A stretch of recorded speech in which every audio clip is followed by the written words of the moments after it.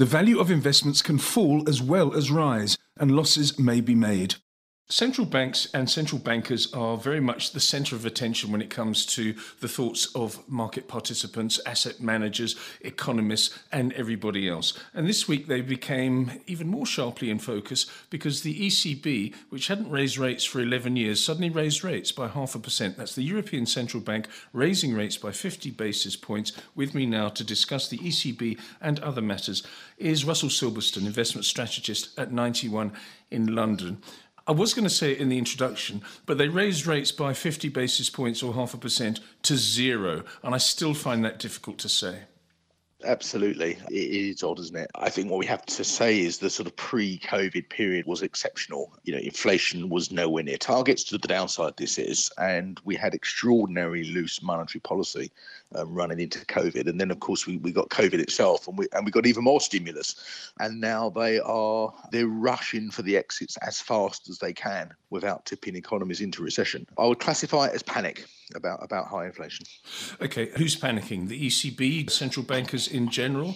I'll give you my opinion and you can shoot me down, of course. It seems to me that different central banks have behaved differently. In other words, some have been ahead of the curve, some have been behaving appropriately with the curve, the interest rate curve, and others, in my opinion, the ECB, have been woefully late to the party. I think with the exception of the Bank of Japan and the People's Bank of China, who are in a very different place, I would say all sort of major central banks are following the same strategy, actually. I contribute to a quarterly multi-asset document and I write a policy review in there. And over the last 4 quarters, we've called it sort of heading for the exits, rushing for the exits, panic, and now credibility under threat. And I think that's what we're seeing. So, because inflation is so high, because it's been broadening out from, just food and energy, central banks' credibility is on the line. And so they are having to, there's a staging process here, and it's getting back to a more neutral setting of monetary policy as quickly as they possibly can. And yes, some are doing it quicker than others, but that, big picture is what all of them are trying to do, get back to something that's neither stimulating nor detracting from economic growth and see how the land lies. But it's a bit of an unseemly rush, to be honest.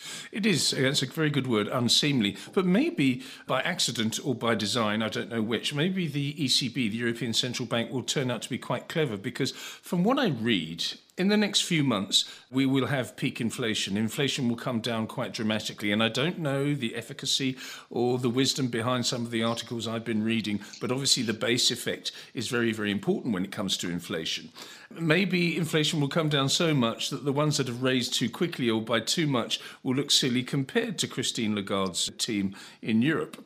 Yeah, look, I mean, undoubtedly, well, the first thing I say is inflation has got to come down, right? I mean, it's running at 8.6% in the Eurozone, just over 9% in the US. The first thing to say, it has got to come down, and large contributors is obviously sort of oil prices, and they've turned lower. But even as those base effects and lower oil prices and commodity prices begin to feed through, even core inflation has got to come down, and that excludes those. So in the Eurozone, that's running at 3.7%.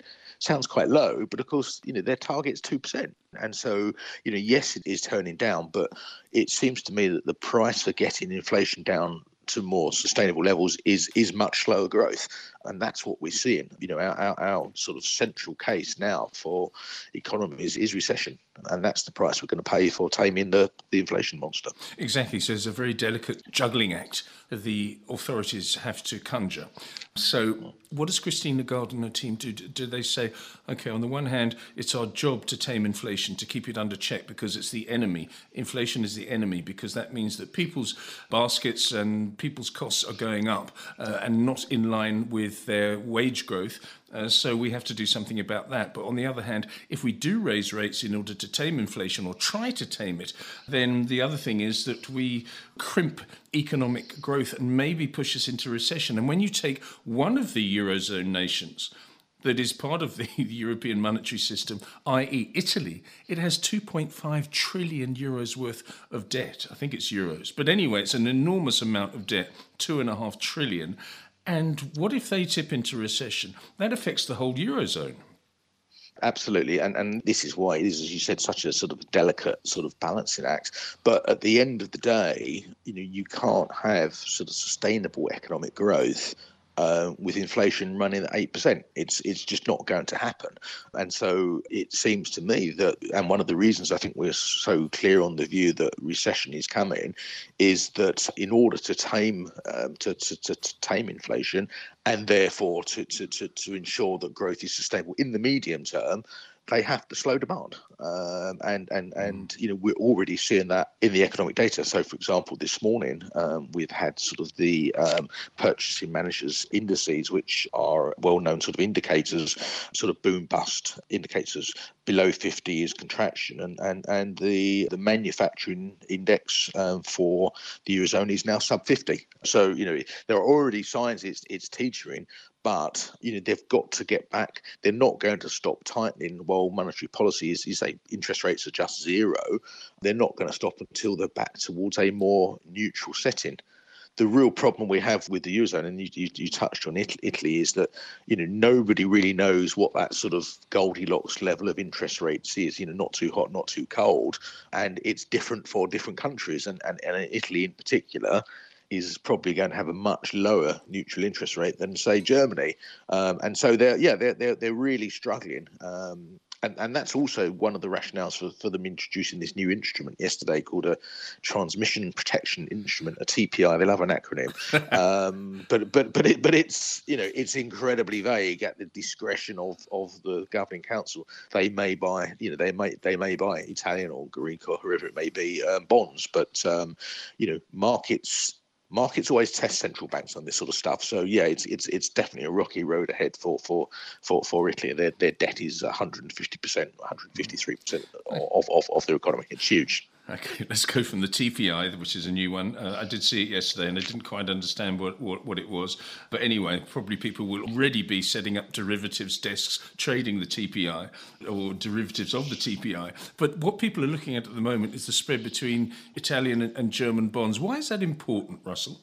Absolutely. So this is a sort of, it's the litmus test for stress within the Eurozone. And it's, based on 10-year bonds, the current difference is 2.3% between 10-year German bonds and 10-year BTPs, which are Italian government bonds. Yes. And it's important because in Italy has such large debt piles, as you said, 153% of their GDP. And that's, it's not a linear relationship. As yields begin to rise, the debt, the cost of servicing that debt begins to go up, and so the relationship is often tested. It's a litmus test because if everyone's sort of bullish and not worried about the Eurozone breaking up or whatever it may be, then that spread, that difference in yields contracts. And at the moment, obviously, there's a bit of there is a political crisis in Italy, and it's widening out. It's not at the highs, actually. I mean, we got to around about 2.4% quite recently, and this is why this TPI is it's a tool they don't want to use. It's look, we understand and we will buy these if we have to, but the honest truth is they don't want to.